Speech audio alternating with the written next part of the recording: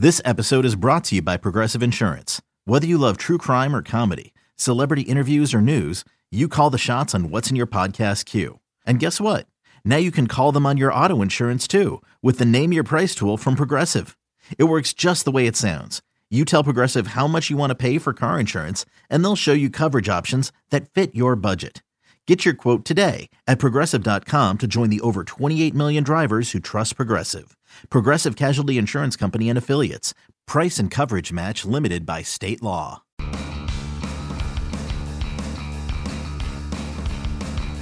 You're listening to MLB.com Extras, brought to you by MLB.tv. It's baseball everywhere. It is Wednesday, March 29th. Opening day is just days away. Hard to believe. Matt Waymeyer pinch hitting for Tim McMaster this week on the Mets podcast. We're joined as always by Mets reporter Anthony DiComo. And Anthony, unfortunately, we have to start this thing on a bit of a down note as the big news coming down earlier Wednesday that closer Jeurys Familia suspended 15 games without pay for his involvement in an incident back on Halloween night of last year. And Anthony, we won't spend a ton of time on this, but, the way I kind of look at it is, there are bad people that do bad things and good people that do bad things and make mistakes. I think clearly that Jeurys Familia falls in that latter category, and you know what? He's going to take his punishment, put it behind him, and everything should be okay. Yeah, and you know what? You don't want to speculate on what happened that night because really only Jeurys Familia and his family know that for certain. But certainly that was the crux of MLB's statement today, of the Players Union statement, of Familia's own statement, was that, he was apologetic about what happened and he's not making excuses for what happened. MLB's investigation was thorough, of course, and, they concluded, or they could not conclude, I should say, that Familia attacked his wife or anything of that nature.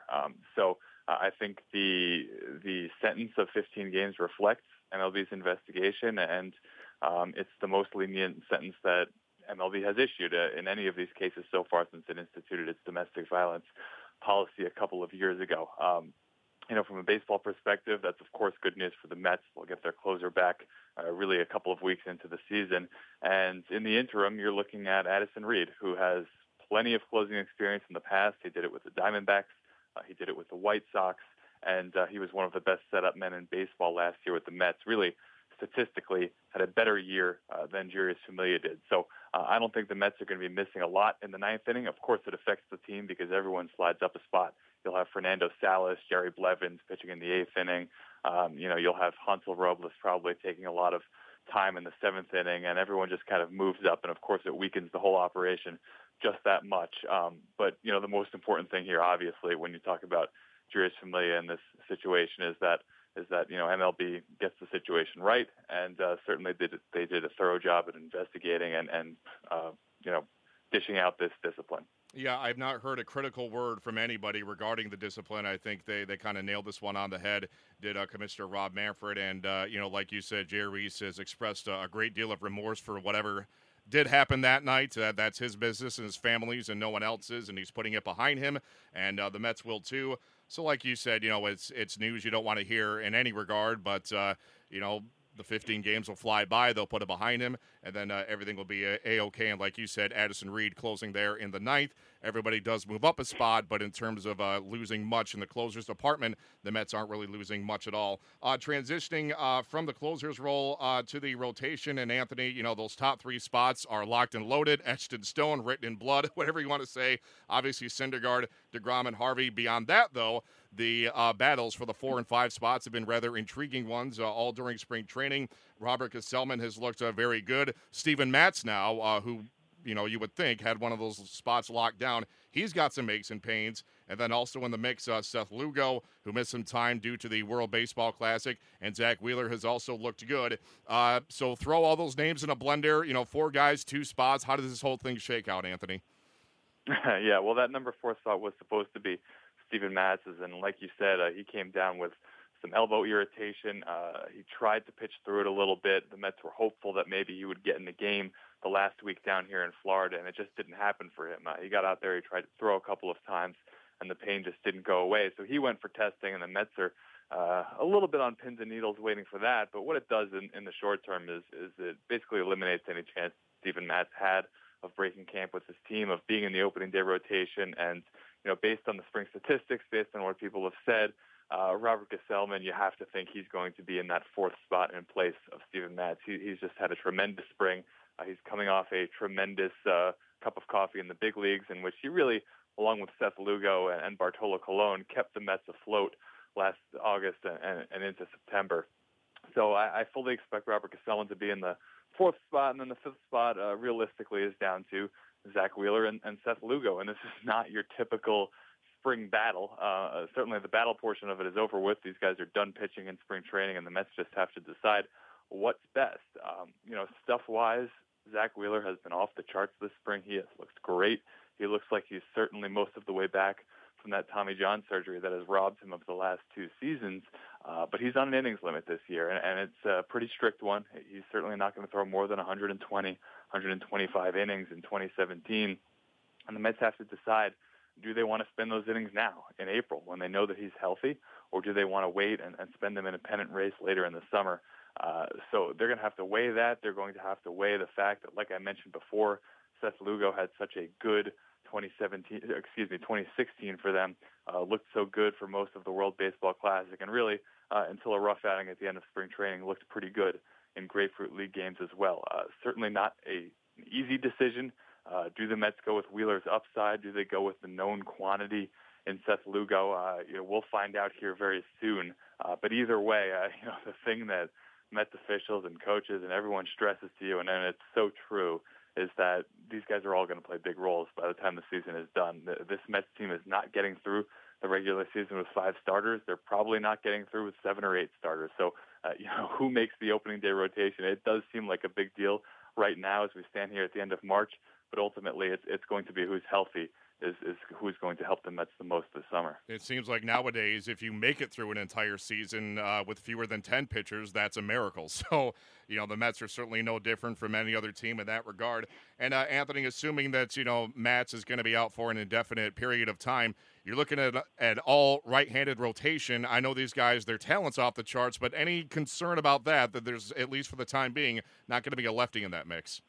Yeah, no, not really. I mean, the Mets have done it before, and certainly when you're coming up on an opening series against the Braves, you want to neutralize their best hitter, Freddie Freeman, and all of that. But frankly, like you said, you look at the Mets rotation, you look at the talent they have.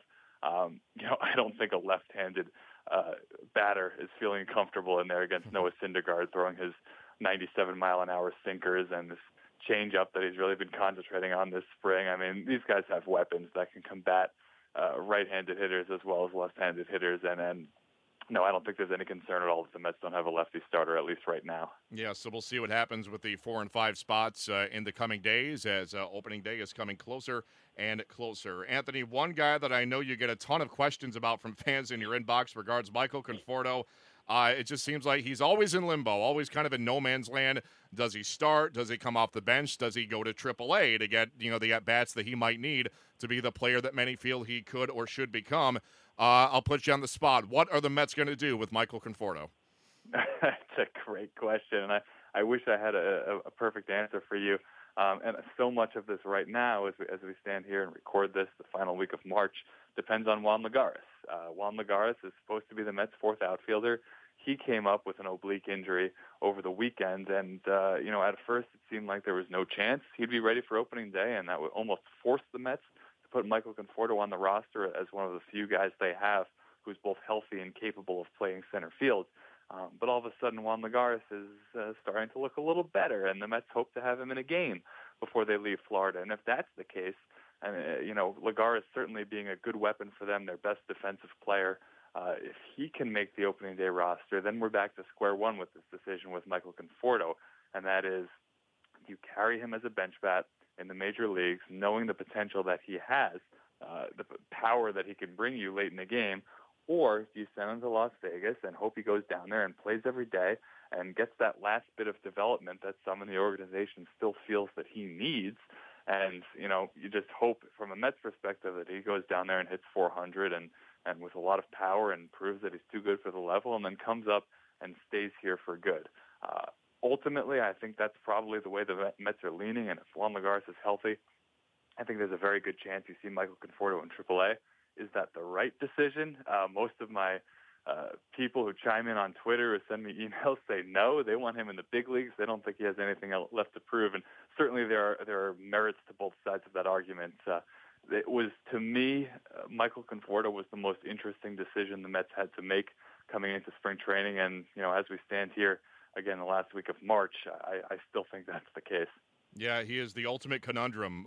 You've got fans on both sides of the fence on the great Conforto debates, where he will begin the season and what his role will be. Hopefully we'll get an answer here. We have to get an answer one way or the other in the coming days.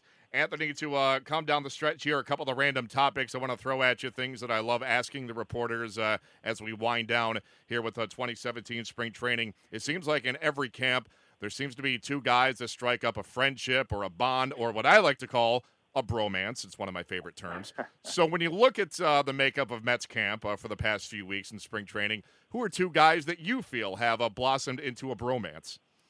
This isn't a new one, but I think I have to go with Curtis Granderson and Lucas Duda. If it's possible to have a bromance without ever talking to each other, but these guys, Curtis Granderson set up that Instagram account a couple of years ago that we follow Lucas Duda, following him around and taking pictures of him in weird poses, doing everyday mundane things, and it's the funniest thing you'll ever see.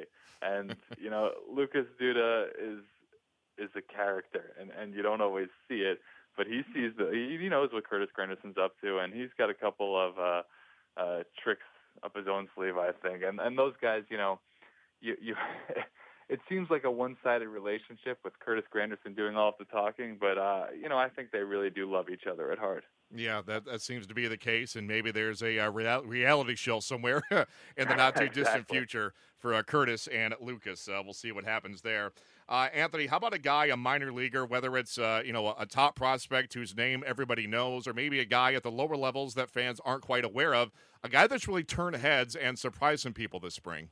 This is a guy who's actually been around quite a bit, and certainly you can take the prospect label off of him at this point.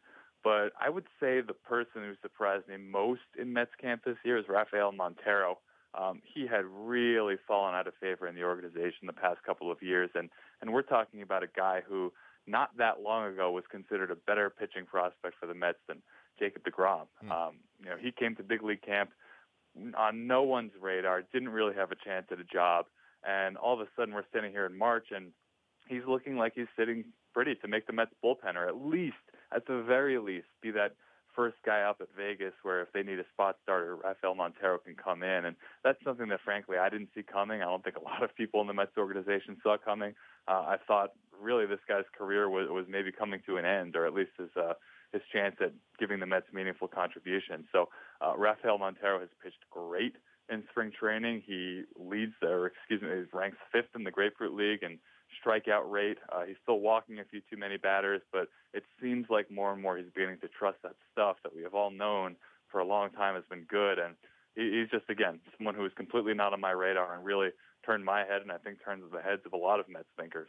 Yeah, sometimes it just takes guys a little longer than some others to put it all together and to figure the whole thing out, and maybe this is Montero's year to really break out. And, like we said, put the whole puzzle together. We'll certainly see how that transpires. Anthony, it seems like, too, that, it's always fun in spring training to kind of gauge the feedback from fans on Twitter and other forms of social media and questions to your inbox, because there's always a guy that, isn't hitting as well, isn't pitching as well, and fans freak out and they think that, they're going to have a disastrous season. Who might that guy be for the Mets right now, judging from what you've seen from fans? Well, at first it was Matt Harvey when he was, when he had a rough start to the spring, and that's calmed down a little bit. But the guy I'll give to you, if Jay Bruce does not hit 350 with 55 home runs and 130 RBI this year, I think Mets fans are going to have this guy's head. It almost seems like people are rooting for him not to succeed, which, when you take a step back and you look at the kind of player that Jay Bruce has been throughout his career, this is a guy that, yes, the Mets shocked him this winter, and there was a chance, or certainly there was a decent chance that he wasn't going to be back. He is back, and you're talking about a guy who's now your starting right fielder, and he's coming off a 30-something home run season. He drove in 99 runs. He's in the prime of his career physically, and, it seems like Mets fans aren't that happy about him being there in the middle of the lineup. So he's certainly a guy who didn't have the greatest spring. He did have some high points. And it would behoove him to get off to a good start because it seems like Mets fans are just primed to turn on this guy. Yeah, there's always one. There's always a guy in every team that, the minute they, have a couple offers and a few too many Ks, look out, the Vultures come out. So like you said, hopefully for Jay's sake, he gets off to a hot start and the fans can call off the Dogs at least for a little while. And Anthony, to begin to wrap up here, a question I have to ask for my own personal benefit. I am a native of Binghamton, New York. It's where I grew up. So my question to you is, when I go to Binghamton this summer and see the Rumble Ponies in action, a name that I'm still warming up to, they were the Binghamton Mets for 20-some-odd years, but that is no more. But when I bring the kids to see the grandparents in Binghamton this summer, is there a chance I will get to see Tim Tebow play at NYSEG Stadium? I had a feeling that's where that question was going. I'll never say never because, the fact that this guy even got a few hits in spring training was, I think, more than I expected, more than a lot of people expected of him. Double-A, that's a stretch. Yeah. That's a stretch. He's going to start out at Columbia, which is in the Sally League, Class A, and from there, theoretically, he could go to St. Lucie, which is High A if he succeeds.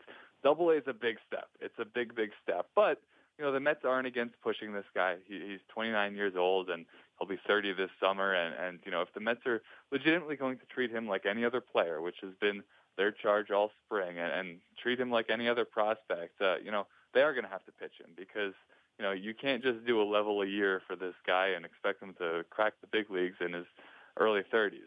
So we'll see. It's going to be very interesting to see how he fares. The spotlight's going to be off him to a certain extent in Columbia, and he'll be facing pitching that's a little more his speed than what he saw going up against Rick Porcello and Max Scherzer in Grapefruit League games. So hey, miracles happen, and maybe he has a good year, a good summer, and he makes it up there for a Rumble Ponies game. But if I were a betting man, I wouldn't count on it. I'm not going to hold my breath, as you said. But again, like you said, miracles happen. Never say never. And maybe somehow, some way, he goes from a Firefly to a Rumble Pony, and it's a happy ending to my story anyway. Anthony DiComo, great stuff as always. We appreciate the time. And this week we're going to end things a bit differently, as you, Anthony, had the chance to sit down recently with Terry Collins, and you discussed what's in store for the New York Mets for the upcoming 2017 season. Let's air that interview right now. Talk coming into camp is health of the starting pitchers. It was a big issue last year. How has this staff looked to you this year, this spring, and what do you think this starting staff can be? Well, first of all, to start out to answer the second part of your question first, I think this staff's got a chance to be very special. We've got great depth here. We came in with the priority of making sure they leave healthy. Obviously, with 3 guys coming off surgery, we had to do it very gingerly in the beginning by watching all the throws they made. They're now, I think, right on track. We've seen Jake be very, very good. Matt was much better his last start. He had a great bullpen today. He's making progress. Steven Matz is, the elbow's cleaned out. We've got to get him back to where, I think anytime you've pitched with pain for a period of time, you're always waiting for it to hurt again. And I think Steven's kind of going through some of that right now. But other than that, the other 2 young guys that came up and did such a great job, they're pitching very, very well. And obviously Noah is, ready to get going. The big injury story early in camp was David Wright. Just how disappointing was that for you, and what do you expect out of him this season? Well, I'm really disappointed. I feel terrible for David. He's such a gamer. He's such a big part of our team. His presence on our team, his presence in our lineup, makes a big difference. These guys that have track records, they're still dangerous. So I just hope that David, I know he's doing the process correctly. He's going through doing what he has to do. Very frustrated by it. But he's a special guy and he's a special athlete, and I think if anybody can come back from something like this, he'll be the guy. When you talk about the lineup, just how important was it when you found out this team had re-signed Yoenis Cespedes? Well, I was very surprised. Was very surprised. I had talked to Yo late in the season last year, and you knew he wanted to play in New York City, but all of a sudden you also knew that his agency was saying, hey, look, we're going to look around here. That's what this process is about, and I was very, very excited when I got the phone call that they were close to a deal. I just knew it. I just knew this guy wanted to stay here, and I know he took less money to be here, even though he got a lot of money. But it just shows you his love for New York and the fans that follow our club. This is a lineup with a lot of power, even besides him. What stands out to you among the 8 guys who you expect to be out there? Well, we can get you from a lot of different directions. You know, we got 3 switch hitters in the lineup. Certainly, I think you're going to see a better Jay Bruce than you did last year. The health of Neil has been good. The health of Lucas, you know, he's coming along fine. So we're dangerous. We're dangerous from top to bottom. And what we've got to do is figure out a way to, you know, get some runs on the board, because I think our pitching staff's going to hold you down. And finally, Terry, this is a team that's made the playoffs now 2 years in a row. How much has that meant to you, and how much would it mean for you to get back there, get back to the World Series, and win it? Well, it would be a culmination of, you know, everything we've done here in this organization, if we can get back to the World Series and certainly win it. But, you know, right now we're looking for October. And with what we did last year, Tony, and I will tell you what, you cannot take that away from these guys. They were down, they were out. People had lost, you know, hey, look, there's too many injuries to their pitching. You know, they're too old, whatever the excuses were. And they continued to stay together and hung together and played together and got back in the playoffs. And I salute that. And I think that has got to benefit us more than it's going to hurt us. That, hey, look, we knew what it takes. You know, we went through it. We know exactly what we've got to do to repeat it. And hopefully with a healthy season, we're going to be able to do that. MLB.TV Premium, the #1 live streaming sports service, is celebrating 13 years. Watch every out-of-market regular season game live or on demand in true HD. Real-time highlights, live look-ins, pitch tracking widget, and more. MLB.TV Premium includes a free At-Bat 15 subscription. Watch live baseball on over 400 mobile and connected devices. Watch at home, in the office, or on the go, every night, on every device. Blackout and other restrictions apply. Visit MLB.TV for details. Okay, picture this. It's Friday afternoon when a thought hits you. I can waste another weekend doing the same old whatever, or I can conquer it. I can hop into my all-new Hyundai Santa Fe and hit the road. Any road. The steeper, the better. Because my all-new Santa Fe is available with H-Track all-wheel drive, so I can hit the trail without a worry in the world. Heck, with 3 rows and best-in-class rear cargo space, I can pack the whole family in with all our gear. We've got available dual wireless charging for our phones, so we'll never lose touch with civilization, and we won't lose touch with the primordial power of Mother Earth. So which is it? Waste the weekend or do something a little more epic? And conquer it in the all-new Hyundai Santa Fe. Visit HyundaiUSA.com or call 562-314-4603 for more details. Hyundai, there's joy in every journey.